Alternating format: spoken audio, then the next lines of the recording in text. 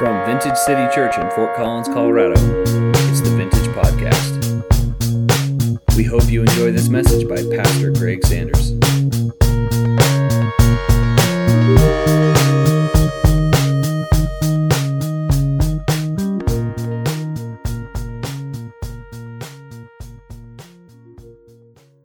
I'm going to dive in this morning because I want to make sure we have time to get everything accomplished. There's a phrase in our culture that if I say it, it's almost become a modern proverb, and I bet most of you could finish it. Those who fail to learn from history are doomed to repeat it. Those who fail to learn from history are doomed or destined to repeat it. That's George Santayana. It's not scripture, but it kind of is. 1 Corinthians chapter 10 is where we're going to be this morning. And in 1 Corinthians chapter 10, the Apostle Paul, in talking to this young Corinthian church, says, I don't want you to forget, dear brothers and sisters, what happened to our ancestors in the wilderness long ago. I don't want you to forget, dear brothers and sisters, what happened to our ancestors in the wilderness long ago. Why? Why does he not want them to forget? Because the Apostle Paul understands this principle. Those who fail to learn from history are destined to repeat it. We talk about vision all the time in our lives. It comes up in church, it comes up in business meetings, and everybody has cool slogans. It comes up in business, modern marketplace business, and it's always talked about in terms of future forward, looking at what's to come, looking at what we're going to do, where we're going to go. But I would love to submit to you that that's not the only way vision is derived. Sometimes vision is derived by looking at the history of how God has dealt with his people and learning from it. In fact, I would say vision is necessary for success in our life. Proverbs 29 says, without vision, people cast off restraint. That word vision there means divine revelation, divine guidance. It's a word from the Lord. To cast off restraint would be akin to the idea of taking your hands off the handlebars in the bike and just letting it take us where it wants to. It's to let go of the mechanisms that control direction. Without divine guidance, that's what we do. And for this reason, I would love to submit to us that becoming students of the text and being disciplined to look into the scriptures and study the history of God with his people isn't just something that makes us a good believer. It's actually necessary for life and success, because unless we learn how God has dealt with people, we are more than likely going to repeat their mistakes. And Paul knows this. And so in chapter 10, he takes this young Corinthian church into the history of Israel for the purpose of coaching what he sees in their lives. And he says, God guided all of them. He's talking about the children of Israel by sending a cloud that moved along ahead of them. He brought them all safely through the waters of the sea on dry ground. And as followers of Moses, they were all baptized in the cloud and the sea. And all of them ate the same miraculous food, and all of them drank the same miraculous water, for they all drank from the miraculous rock that traveled with them. And that rock was Christ. Paul just runs through a list that's crazy if you really stop to think about it. Think about the miraculous nature of the presence of God that they were accustomed to, they were used to seeing. I mean, most of us probably know this. We understand our Bible history, but in case we don't, let me just walk through it really quick. The children of Israel are captives in Egypt. They're slave labor, more than likely and largely considered to be the people that built a lot of the modern wonders that we see, a lot of the pyramids, a lot of these things. Egypt had a pattern of enslaving people and then using their labor because, well, it's cheaper. And so the Egyptians, for multiple generations, generation after generation after generation, they've been enslaved. All they know is slavery. And then there's a moment where the word of the Lord is spoken, and the Lord says, I want you to put the blood over the doorpost of your homes, and I want you to put it on the top and on the sides. And every house I see marked this way, I will spare. And every house that's not, I'll take the firstborn. And in a moment, in an evening, God takes the firstborn out of Egypt, and he spares the children of Israel.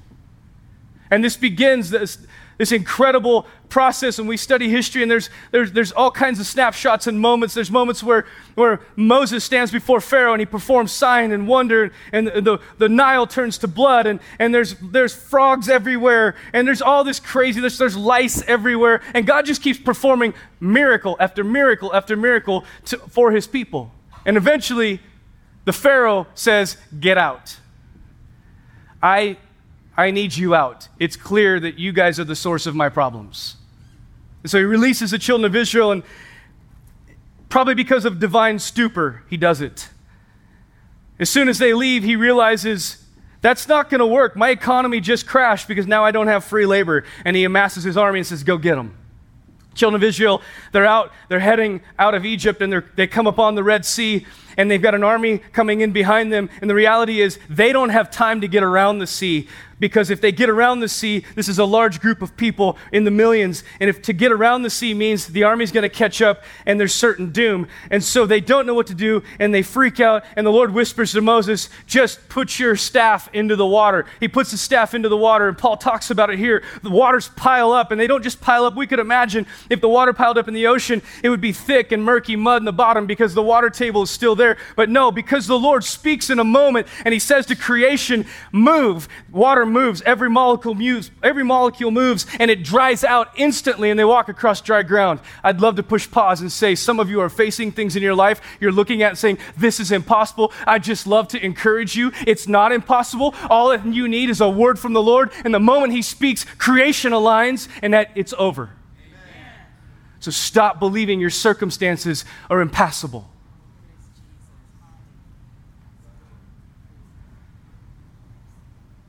They move on. They come through on dry ground, and they're still freaked out. They still haven't figured out that God's with them. And so they cry out, how do we know God's with us? He's like, you know what I'll do? I'll send a pillar of cloud for you. During the daytime, there'll be a vertical cloud that will go where you go, and at night it'll shift to fire, so you know I'm with you all the time. But what about food? We're hungry. I'm going to provide that too. Every morning, there'll be manna for you. You go walk out, you pick it up, you eat. The next day, you walk out, you pick it up, you eat. Love to push pause and say, just so you understand, the intention of heaven is that you every day feed from what the Lord gives you. Time in the scriptures, time with him. It's not supposed to last 5 days. It's supposed to be new every morning because his faithfulness is new every morning. The intention of the Lord is that we sit before him. We derive our existence from that time with him. And you wonder why the word of the Lord goes sour in our lives at times. It's because we're not daily feeding. We're hoping the word of the Lord will last us for a week or two.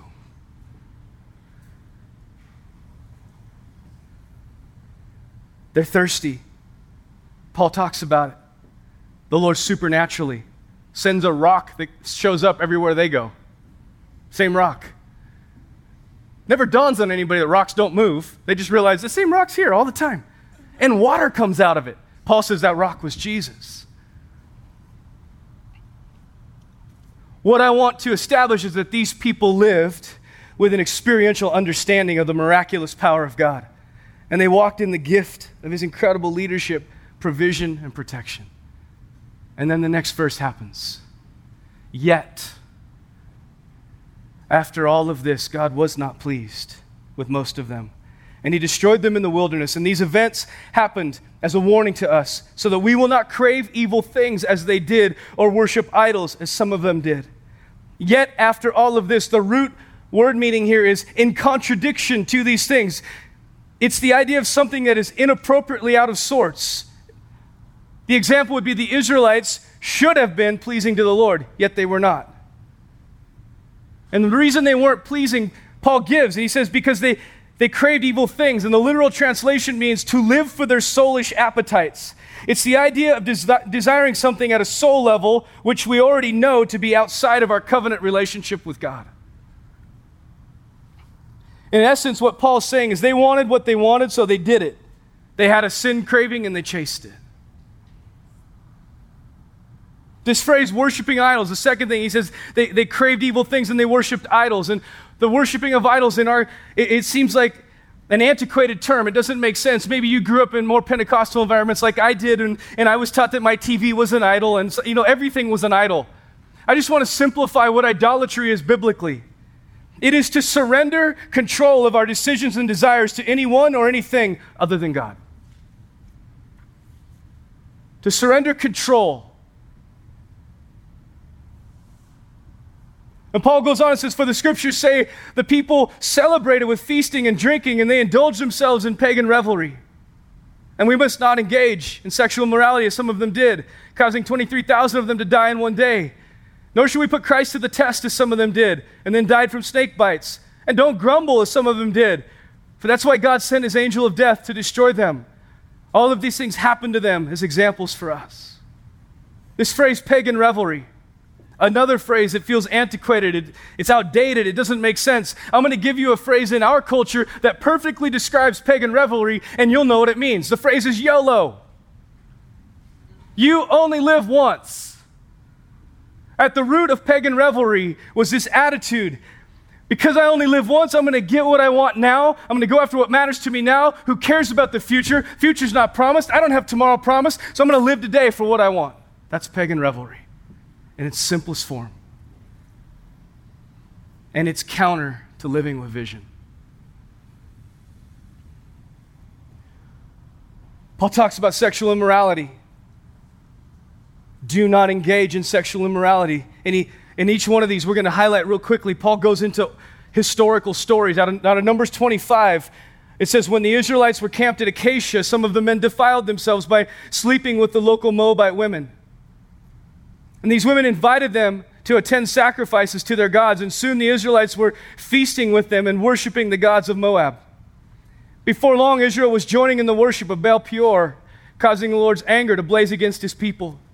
Baal Peor is a god, it's a god of the Canaanites, it's a god of this region, and as Israel comes out of Egypt, they encounter these people who worship these gods, and Baal Peor was a fertility god, and all these people believed in different practices, and some of which were, they believed they should have sex with random people, and thus mirror what they wanted the gods to do, so they wanted all the gods to have sex so they would have fertile crops, and they would have rains. That's what they believed brought fertility into their lands, and so this is happening all around Israel. Israel's seeing this, and the men follow suit. They come in, they see the Moabite women, they're new to them, and so they like what they see, so they just walk away from their covenant relationship. And guys, I want to push pause and say something. As men, I want to talk to men, whether we like it or not, whether we understand it completely or not, the reality is that Scripture says we are heads of our households.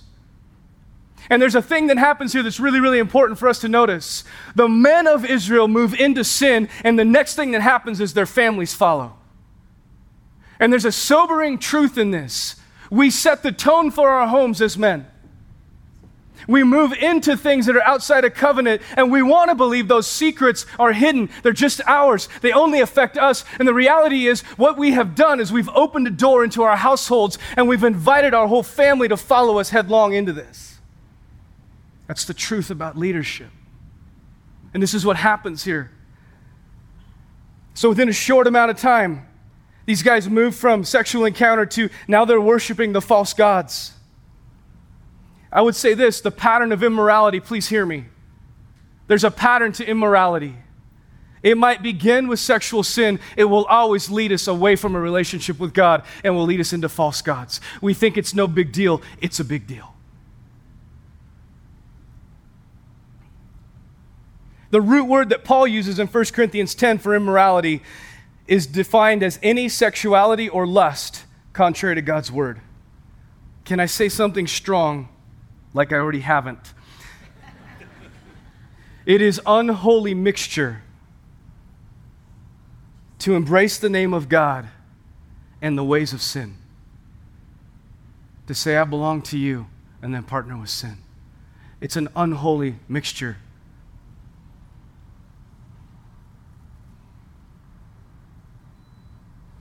And Paul's point for this young church, y'all are going to lose your way if you follow immorality. There's no safe amount to allow. We live in a culture that is so rampant. There's so many tiny little micro places. Social media, it's easy to get sucked into it. Church, I just want to say there is no amount that's safe. It all has a death penalty connected to it.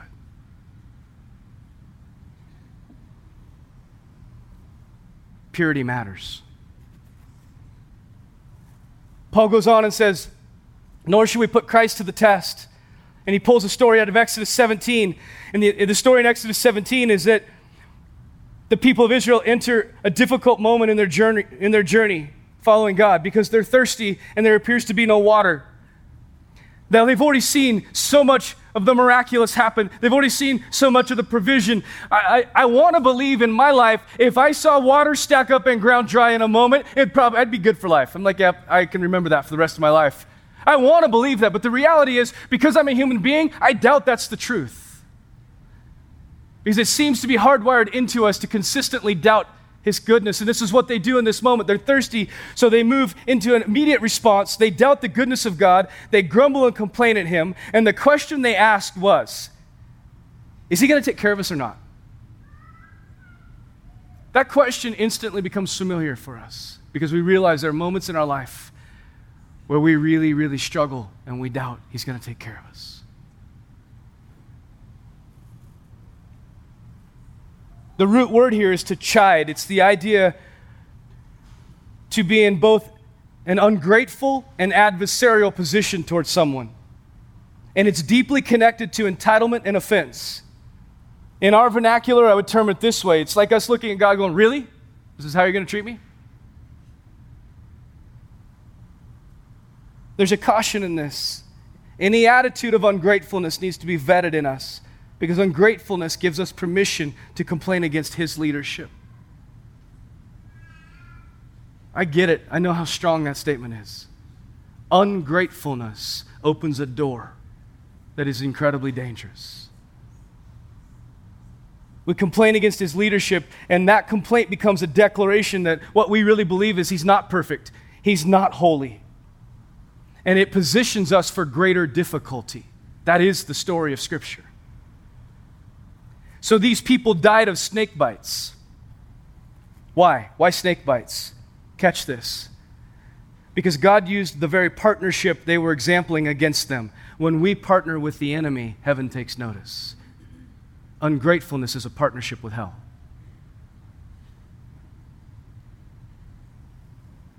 So we should probably not do that.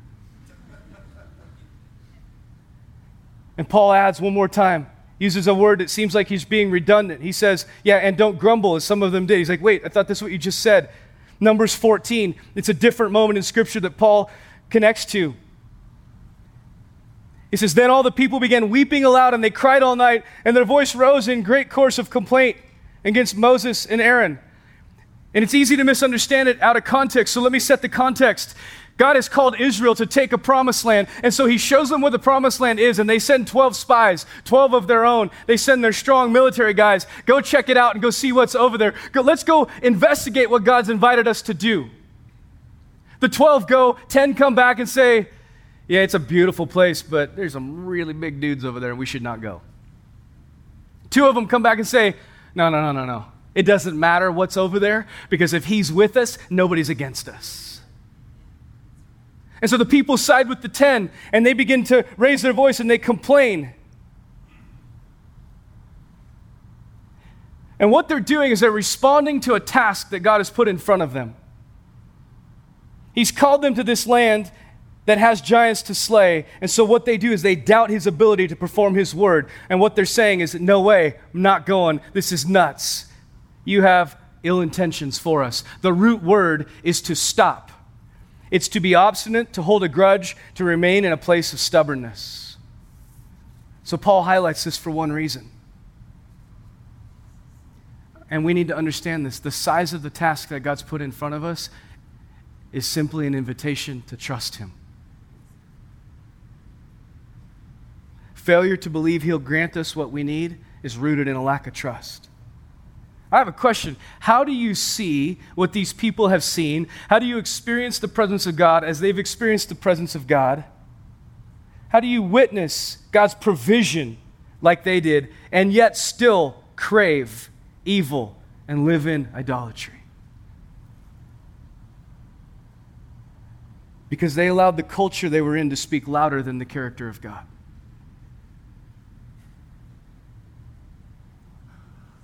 And God was not pleased, so He destroyed them. I'm not trying to preach doom and gloom. I'm just saying I think it'd be really arrogant to assume that His standard for them is different than His standard for us. What do we learn from this? There's 4 quick things for you.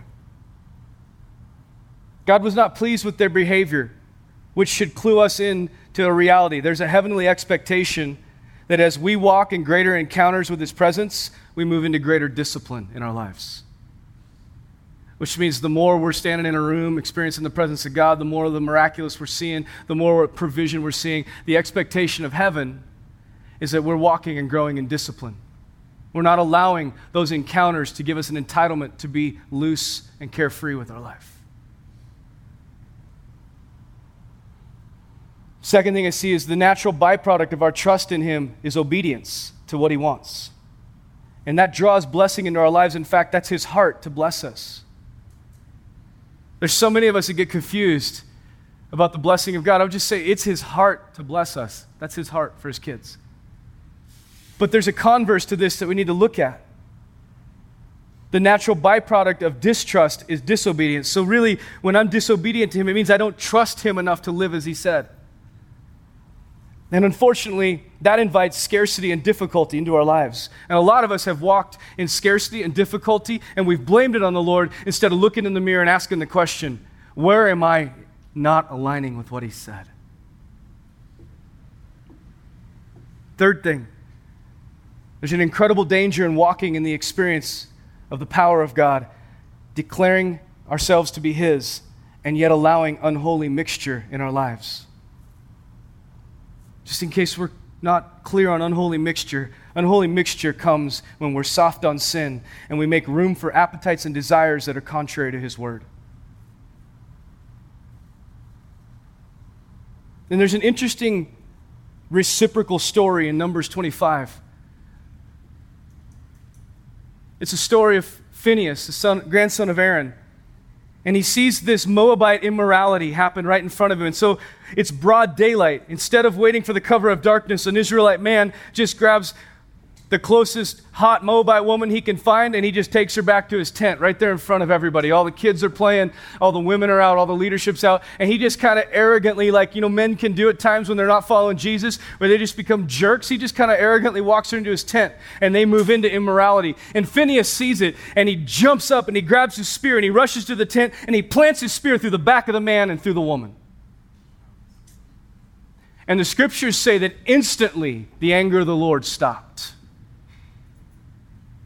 It's an interesting story. Because what it teaches us is that we realize our King is looking for those who will live His moral vision with passion and zeal. And those people move His heart. In fact, that passion for purity can change God's heart towards a region, because in a moment His anger stopped towards Israel. So when we begin to live with a moral purity and we live God's standard, what happens is we influence our city, we influence our nation, we influence our neighborhood, we influence our home, that it supernaturally moves the heart of God on the behalf of the places that we're planted, because we as His sons and daughters and agents of His moral values are establishing His kingdom in those places. For this reason, purity matters. Purity is not about making sure we don't get in trouble. It's about establishing the heart passion of our King where we go. We could say it this way: purity and revival are inextricably linked. We cannot cry out for the more of the Lord to invade a region without being willing to say we will be the people that will stand in holiness.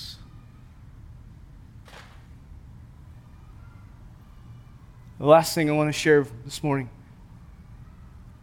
declared ungratefulness is partnership with the enemy. It's rooted in the enemy's nature as an accuser, and it should have no place in the people of God. It needs to be repented of, because it robs our King of the honor and the trust He is due. Declared ungratefulness. What's coming out of our mouth? Are we grateful? Are we thankful? Do we honor Him? Or do we allow the things in life that are difficult, that frustrate us, to so consume us that it becomes the diatribe that comes out of our mouths? My question is, for us, is where's my heart at? Am I a champion for what matters to God? Am I in a place of criticism or complaint towards him? Am I walking in any mixture? Is there any immorality or softness towards sin in me? Look, I know we live in a day and age where having a stance against sin, saying sin is really not popular. Popularity was never what we were called to. What we were called to is to, with grace and love, live the standard of our King. I want to take bread and cup this morning. So let's stand. We'll go a little bit over. I apologize for that. I'm still learning how to do this again.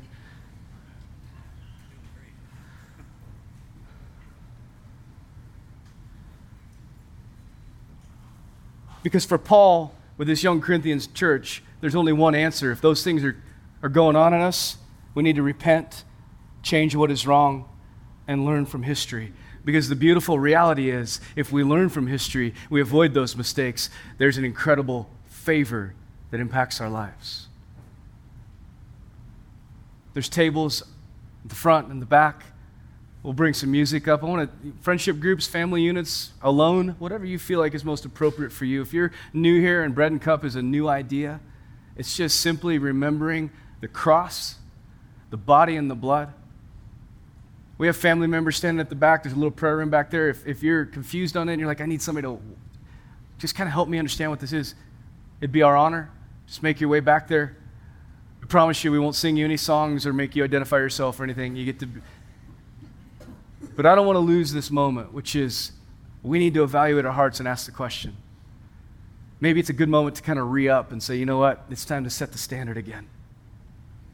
It's time to put a line in the sand and say, there's some things in my life the Holy Spirit's dealing with, and they got to stop. I'm going to repent of those. There's some things coming out of my mouth that have to stop. I need to repent of those. There's a lack of gratitude, and I need to fix that. Father, we stand before you this morning, always humbled at your word, always challenged by the weight of it, the strength of it. And in this moment right now, it's a holy moment. We've established a place for you to deal with our hearts. So we would ask that you would come as we celebrate the bread and the cup, as we remember the sacrifice you gave on the cross, the way you endured hardship and you took the punishment, so we could have this moment to say, oh God, I'm sorry. And your answer is, it's cool, I forgive you. It's just mind-blowing to me.